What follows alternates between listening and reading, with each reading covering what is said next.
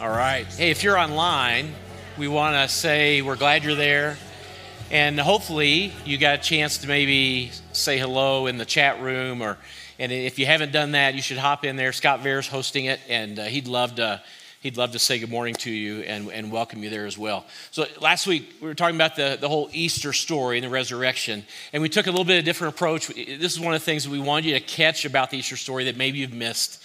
That even though Jesus had said time and time again, I'm going to be killed, I'm going to come back to life on the third day, his disciples had some serious issues trying to sort this out and put it together. In fact, when Luke begins to unfold the story of the resurrection, he makes this clear as well. Now, last week we were in John, but this week, this story in Luke that we'll dig into helps make this even more powerful, and maybe we'll meet you in the place that you've been, if you've been in a spot where you've had some doubts, or some misgivings, maybe some things you don't even want to say out loud. When Luke begins to unveil the story, the women go early in the morning, like we said last week, and they're there to tend to the body of Jesus. They get there, the stone's rolled away. The women see that the stone is rolled away. Jesus isn't there. They have some interactions with some angels, and they run all the way back to tell the men. But the men did not believe the women. Women, can I get an amen from that? This is... All right, has this been the story of your life? Maybe, maybe not. I'm not trying to start a fight. I was just curious. Because their words, what? Say it with me. Seem to them like... That's so interesting that this would be the case, that Luke would say this. Why would it seem like nonsense? Jesus said it. He predicted it. And now it's happened. The women report it. The tomb is empty. It would have been guarded by... one of the most secure forces known to the history of mankind, and now the body is missing. At this moment, Peter runs to the tomb. Luke records this. And when Peter runs to the tomb, we get a little more detail from Luke than we got from John last week. Peter, however, he got up, he ran to the tomb. Bending over, he saw the strips of linen lying by themselves, and he went away.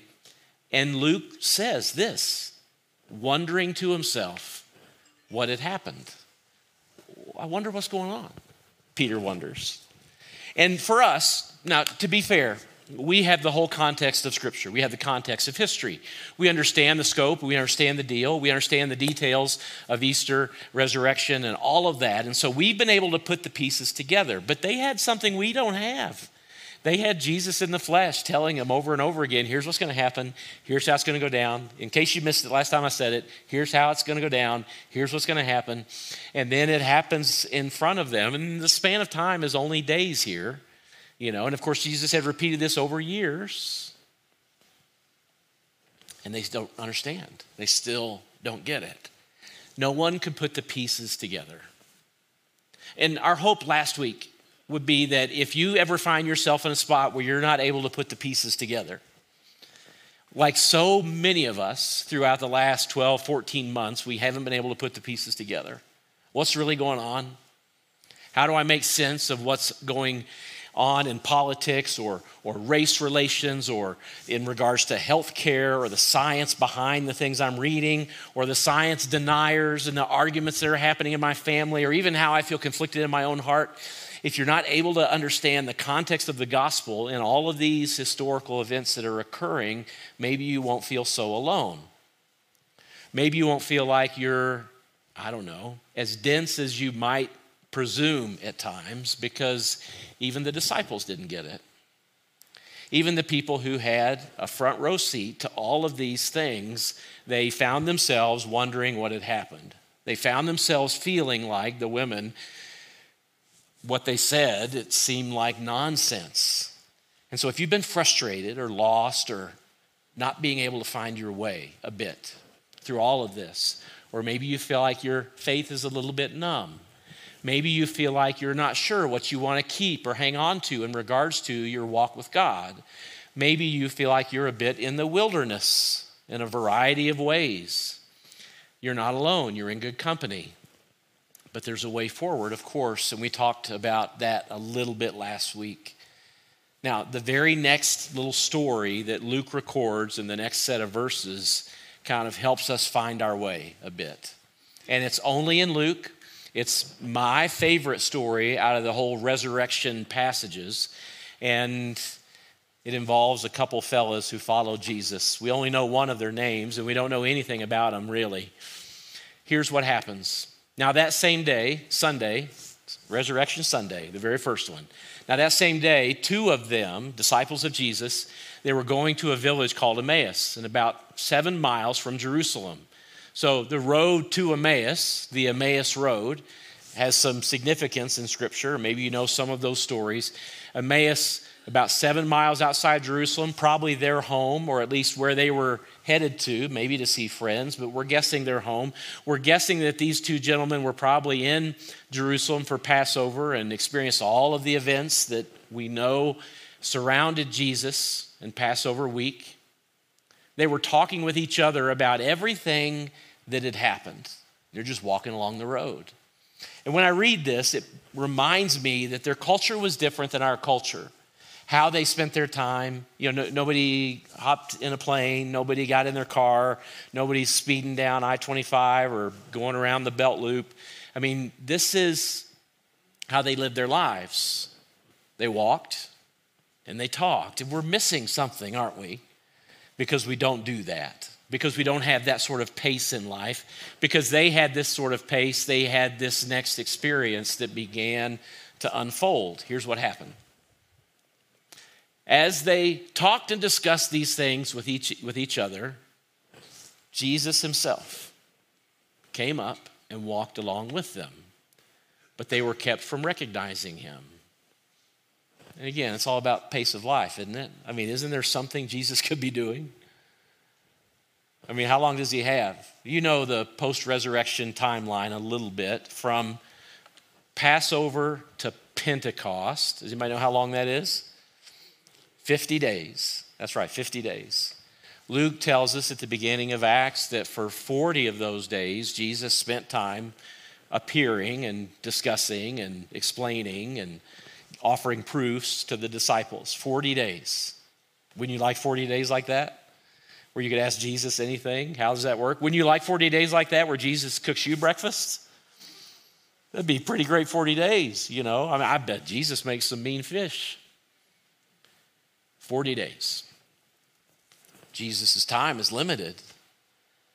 And yet, here he is appearing on the road to Emmaus to walk with a couple of disciples. I mean, they aren't ones of the 12. We don't know their names associated with that elite group. But they're two people that know the disciples and had paid attention. And there he is, just spending time, the same way he will with you. When you have questions, when you're unsure, when you feel alone, his promise is, I will be with you. I will never leave you.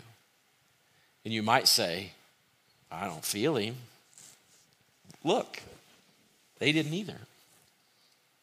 They didn't either.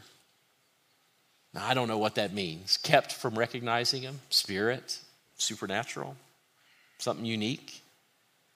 But they still didn't know who he was, but he was right there.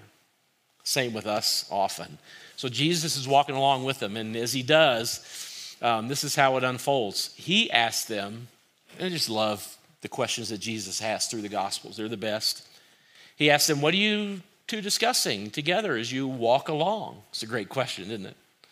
Watch the response.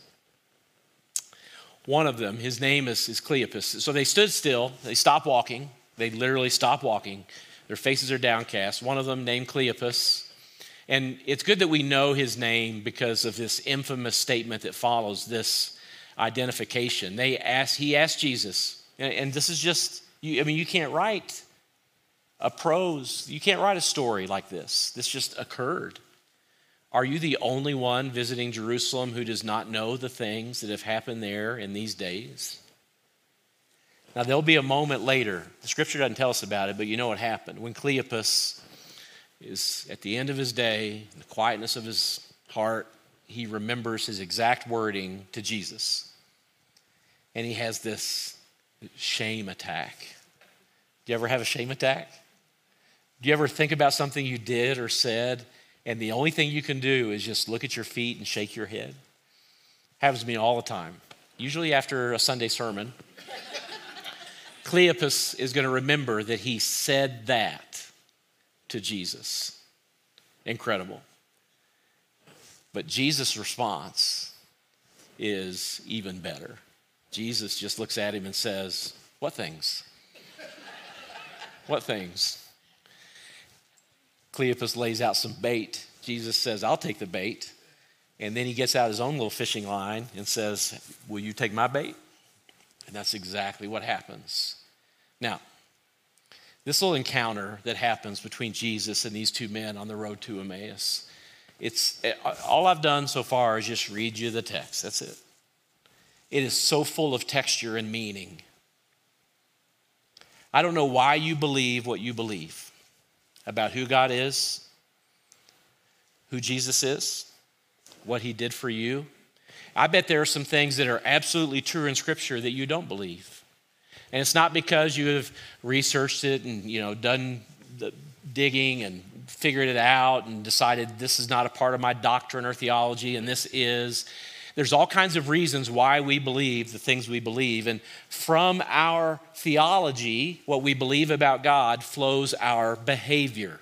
They're intimately connected. Even if you don't think you have a theology, you have one and you believe certain things about the world and who God is and how things operate. And it has to do with all of the things that we know to be true and understand, but then from that flows how we treat other people, how we decide to operate our business, how we're going to be in our marriage if we're married, or how we parent. And sometimes those things are connected and sometimes they are disconnected, aren't they? What you're going to watch unfold here is an interaction between these two gentlemen, Cleopas and his buddy, and Jesus, and we get a window into all of this that is true also about us. What do you think? What do you believe? Why do you? In other words, we could ask it this way. What are you sure of? What are you absolutely certain of? So Jesus says, "What things?" And they begin to answer. And because of the preservation of Scripture and God's goodness, we get a front row seat to the whole thing. And so they answer. "Why, about Jesus of Nazareth," they replied. He was a prophet. So remember, they're talking to Jesus, okay? He was a prophet. He was powerful in word and deed before God and all the people. And the chief priests and our rulers handed him over to be sentenced to death, and they crucified him. It's about a verse and a half. We've numbered them and given them some place in Scripture to find them. But I would challenge anyone to find a sentence or two in Scripture that more succinctly, more clearly describes the life and ministry of Jesus. I mean, they're good. They are solid. If I asked you, I bet I would struggle. I would struggle to do that in as few words as they did. I mean, listen to what they said. He was a prophet, absolutely true. He tells the truth and he's telling the future. He was powerful in word and deed. They don't even say, by the way, he raised the dead.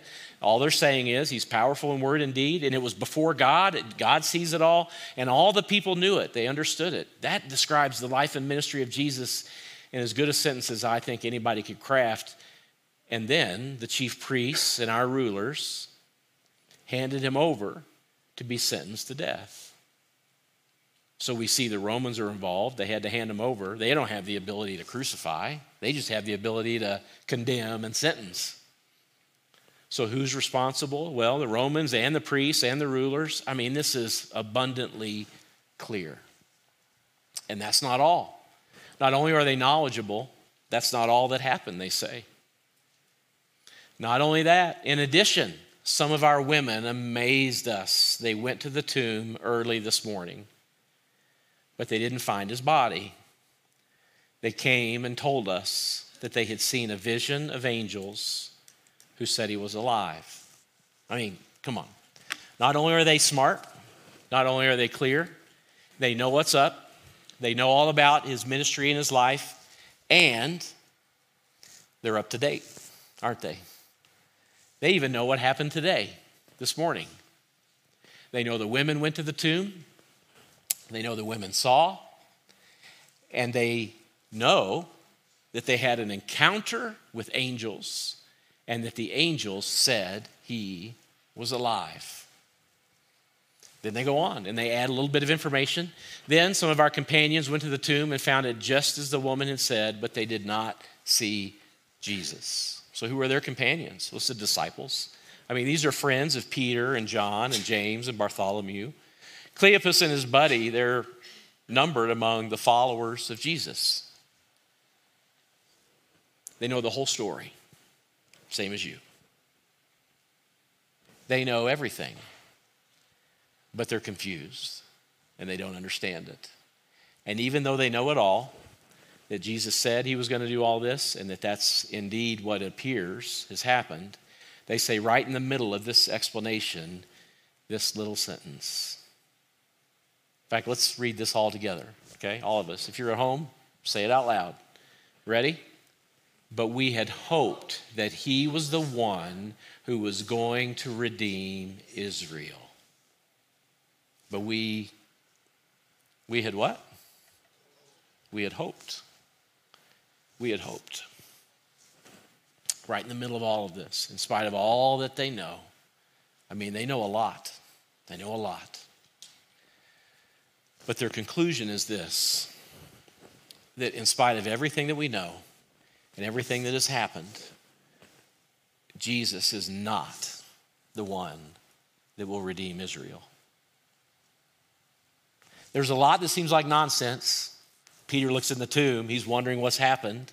There's a lot we don't understand, but here is what we know for sure. Here is what we are certain of. Jesus will not be the one who redeems Israel. How could that be? How could they be so sure of that? How could they be so certain that that was the case? This is what they believed, and this is why they believed it. I've butchered the English language, but this is the only way in regards to tense that I could think to say it. This is what they're sure of. Jesus wasn't who we thought he was because Jesus didn't do what we expected him to do. That's what we know for sure. Jesus, we know he wasn't who we thought he was. How? How do you know this? Well, we were certain of it because Jesus didn't do what we expected him to do. What did you expect Jesus to do? Well, most of them expected Jesus to incite a political revolution and kick Rome out of the city. They expected a lot of things. And when they say redeem Israel, what they mean is put Israel in its proper political, powerful place. In fact, if God is with you, then you will have power. This is the misunderstanding of many theologies, that power and spiritual influence are one and the same. In fact, there are many in our country and in our churches that made the same mistake over the last year. That power and spiritual influence must go hand in hand. Well, the Jews in the first century believed that to be the case. So surely Jesus wasn't the Redeemer, the leader that we thought he would be.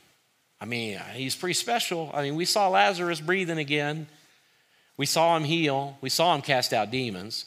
We were sitting there at lunch and we didn't have enough and all of a sudden everybody's full. I don't understand it. Jesus is pretty incredible, but he's not the leader we thought he was. Why? Well, one of the reasons they thought this is because they all were eyewitnesses to the death of Jesus. And the crucifixion and Jesus being who he said he was, well, these two ideas are completely incompatible. They don't fit. Our leader can't be killed. Crucifixion can't have anything to do with success, with leading, with domination, with a culmination of God's kingdom. And they were absolutely certain that because of that fact, that they were right. Now, you have the benefit of history. Were they right? Let me ask you, is Jesus the one that was there to redeem Israel and everyone else? True or false? It's absolutely true. But they had one fact, one piece of information, one perspective, a misunderstanding, and they built everything they believed on that. We have names for that kind of thing today. There's a couple names because there's a few things that they were probably engaged in. One we call a logical fallacy, and another is a cognitive bias. You know what a logical fallacy is? Do you know what that is? It's an error in reasoning. Let me ask you, do you have any of your friends that engaged over the last year in logical fallacies? Have you been on the receiving end of a discussion where at the center is this subject of what you would say probably is a logical fallacy? That usually doesn't come into the discussion. We don't use the words logical fallacy. What we say is, he is so stupid. That's what we say. And I know you're not supposed to say the S word, but so that was just in quotes and by example. You should not repeat it. But that's how we say it. Well, these gentlemen, Cleopas and his buddy, they engaged in a logical fallacy. It's the if-then logical fallacy. If this happened, then this can't be true, or it is absolutely true. If Jesus is crucified, then he can't be the one that redeems Israel.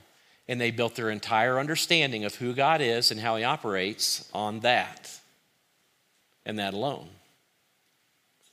Or it could be that they engaged in what we'll call a cognitive bias. Psychologists call it a cognitive bias. It's different than a logical fallacy. You know what a cognitive bias is? It's an irrational, emotional decision based on incomplete or a misunderstanding of information. We have a bunch of them. In fact, those who understand this and research it and kind of list these things, there are actually about 146 different logical fallacies that are named. Different ways for you to misunderstand what's actually true. There are about 188 cognitive biases that make you come to a conclusion even though it's wrong and you're certain it's true. It's how you feel. It's how you see it. It's how you think. And so if you've done the math kind of quickly, what that means is that just with these couple of ideas, there are 334 ways for you to be wrong. That's a lot. I mean, how important is it to you that you're right?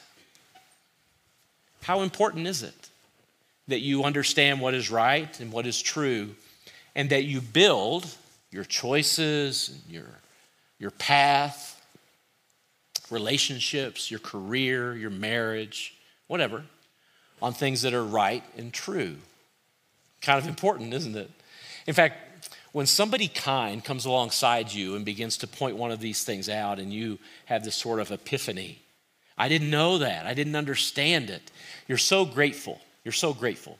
When somebody at work that you don't like, when they come alongside you, or a neighbor that you didn't see coming has the audacity to hint that this might be the case in your life, you are also grateful? No, they're the one that's so, well, insert S word of your choice, right?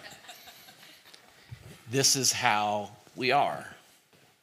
And yet these men walking on the road with Jesus, the risen Jesus, I know, they don't recognize him yet. They say, we had hoped. We had hoped. Because their conclusion was that Jesus wasn't who we thought he was, because Jesus didn't do what we expected him to do. Cleopas and his friend aren't the only ones. Peter's confused. The women sound like they're jibber-jabber and nonsense. Thomas doubts. Nobody has put the pieces together. I bet you've done the same thing this year as well. I bet the same thing has happened to you as you have watched your life unfold. In fact, let's just pull 2020 out of the mix, right? We talk enough about 2020, don't we? Ready to put that deal to bed? Me too. You don't even need the upheaval of 2020 for this to be true. Think about the times in your life when God didn't do what you expected him to do, when things took a turn that you had no idea which end was up, and this could be said about me or you. Jesus, maybe he isn't who he said he was because he didn't do what I thought he was going to do. So maybe what I thought was true isn't true. I mean, we were certain when Lazarus came out of the grave that Jesus was the Son of God, but now we're doubting that. I know that God is with me, but it feels like he's so distant. I know that the scriptures say that he loves me, but how he's acting towards me right now is anything but love. I know. I read it over and over again. It says I am forgiven, but I sure don't feel forgiven. I carry this guilt and this shame with me, and it feels like I can't escape it. Cognitive bias, logical fallacy. Well, the terms don't even matter when you feel that way, do they? Not at all. Maybe God isn't who he said he is. Maybe it's not all true. Maybe I don't know which end is up. And maybe that's why I feel the way I feel. Like my faith is going through a bit of a yard sale. I don't know what I'm going to keep. I don't know what I'm going to take to Goodwill or let somebody take for a quarter off my property. Because maybe it feels like Jesus didn't do what we expected him to do. What happens, just like these two men on the road to Emmaus, is we come to conclusions. We build convictions based on this, that some of the things that are true appear not to be true. And when we do that, we come to wrong conclusions, that maybe God has a group of favorite people, that maybe he isn't who he said he is. Or maybe some of the things that you were taught that are bedrock true on a good day appear to be like a vapor on another day, and they emerge as doubts that take over. When we do that, we start focusing on unimportant details. We make the little things the big things. I bet you and I have done that over the last several months, where we have decided that the big issue at hand is you fill in the blank. Whatever it is, and it's not near as big as it should be in your mind, and we've decided this is the thing I'm going to focus on. So what's the discussion about at lunch? What's the banner back and forth on text? What seems to be taking up the predominant subject matter of most of our conversations or rants or online posts? And we miss the big picture. And when we miss the big picture, then God all of a sudden fades into the background. It happens all the time. And like we said before, we live out of our theology. So these two men on the road to Emmaus, they have missed the truth completely. So here's what I want you to do right now. And if you want, you can pull out your phone. If you have a pen and taking some notes forever, you could write this down somewhere else. If you like to just think up in your imaginator, you can do that too. And I'd like for you to ponder this question. I'd like for you to wrestle with it right now. If you're online, you have an advantage. You get to take whatever posture you want or run and get a pen or a piece of paper if you want. If you're right here in this place, I'd like for you to wrestle with this question just for a moment, and we're going to see how this plays out in our own hearts and minds. What's one truth? In fact, that truth probably should be capitalized, capital T truth. What's one truth that you know for sure? And if you were typing it into your phone or able to write it down, you could just write it out and name it. What is it? One truth that you know for sure. You just write this one thing down. In fact, if you were to boil probably the most important thing that you know, you could write it down. Now, if you had a rotten week and you went down roads you shouldn't have gone down, it could be the very first thing that came to mind for you is, well, I know this, I'm a sinner.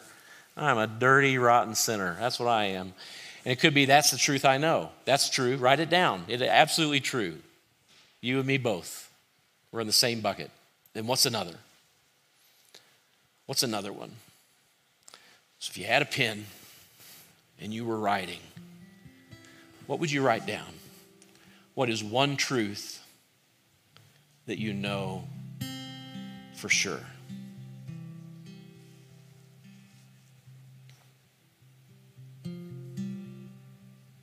Anybody want to share one? Want to call it out? God is faithful. For those of you online, somebody said, right from our seats, God is faithful. Jesus loves me. Which me? Let me see your hand. Okay. That Jesus loves that person right there. Loves you. He loves me too. In fact, as I thought this through this week and wanted to take you down this path, that's the first thing that came to my mind. It's pretty egocentric, I know, but that's who I am. A lot of my life is about me. And I'm trying to turn that around, but God wants me to know that he loves me. Somebody asked me last week after that stuff on John, Phil, do you call yourself the pastor that Jesus loved? And I said, I prefer the word adored, but love works. Love works. And so start with this. This is what I want you to do this week. You're getting a taste of it right now, just a little taste. But this is so important. I can't even tell you how important this is, especially after all the experiences that we've been through. You need to know what is true. What is true. Because you will live out of your theology. You live out of your theology. The stress you feel, the quality of your relationships, the truthfulness in your heart, your integrity, all of that flows from your theology. So, if you come to the conclusion, the thing I'm going to write down is that Jesus loves me, or that God is love, or maybe something about who love is, or God's faithfulness, then you write that down, and then you come up with another one. If you started with, I'm a dirty, rotten sinner, well, I can show you all kinds of scripture that will verify that to be absolutely true. But then when I remember that God is love, well, I move that up just a little bit on the list. And I begin to decide that these are the truths that are operative in my theology. What does that mean?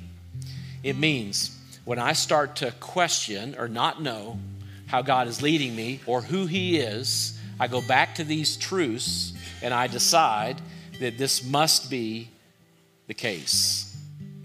It's something the dudes on the road to Emmaus, even the disciples, and we'll give them benefit of the doubt. I mean, it was a confusing weekend, and they finally found their way after 40 days, cruised with Jesus. I mean, they all but John gave their lives fully and completely in martyrdom to Jesus. And John did in a way as well, and many others have throughout history because they know it to be true. So, what is it that you know to be true? So Jesus is on the road with these two fellas. They get to their destination. They're not all the way to Emmaus yet, but they're going to stay the night. And Jesus is going on. I guess he's going to Emmaus. I don't know. But he's about to go keep walking. And these two men say to Jesus, they don't know it's Jesus. They say, how you want to go? It's been a long day. We've been walking a long time. Just come with us. Stay with us. And Jesus gets talked into staying with them for the evening.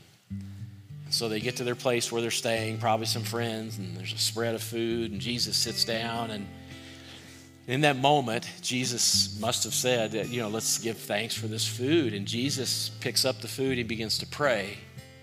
And at that moment, their eyes are opened, and they recognize who he is. And then he's gone like that.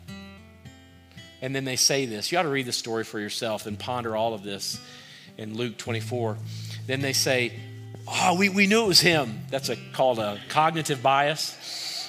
You can look that up too. How we think we're right even when we're wrong. Happens all the time. We knew it was him. And then they say this, weren't our hearts strangely warmed when he walked with us? And then, listen close. They turn around. They did not go to Emmaus. They did not stay the night with their friends. They ran all the way back to Jerusalem. Look, if you don't know the capital T truth that is going to guide you and be your compass, you could be on the wrong road to the wrong place and not even know it. And they went back to their friends and said, it's true. It turns out the women aren't crazy. He is alive, and it changed the rest of their life. Listen, it's true. Turns out God does love you. But do you know? Yeah, he knows. Have you seen? Yeah, he's seen it. Turns out he does love you. Turns out he is faithful. Turns out he is all-knowing. Turns out he'll never leave you. Turns out he can be trusted. This is true. So for you this week, what would happen if you sat down in the quietness of your home, something to write on or type on, and asked this question, and then decided that you wanted to live from that? How would it change your relationships? How would it change the way you forgive? How would it change the way you love?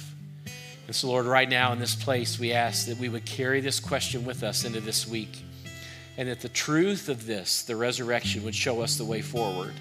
Lord, we will never, ever escape the doubts. We will never escape the misgivings and maybe the feeling that sometimes you're distant when you're actually not, when you're just right beside us walking on the road. But we pray that our lives would be centered and fully focused around the goodness of who you are, Lord, and that we would declare it with our hearts and with our minds, and that we would build our lives on the truth. And as we do so, would you walk with us? Walk with us, and may we walk in the truth.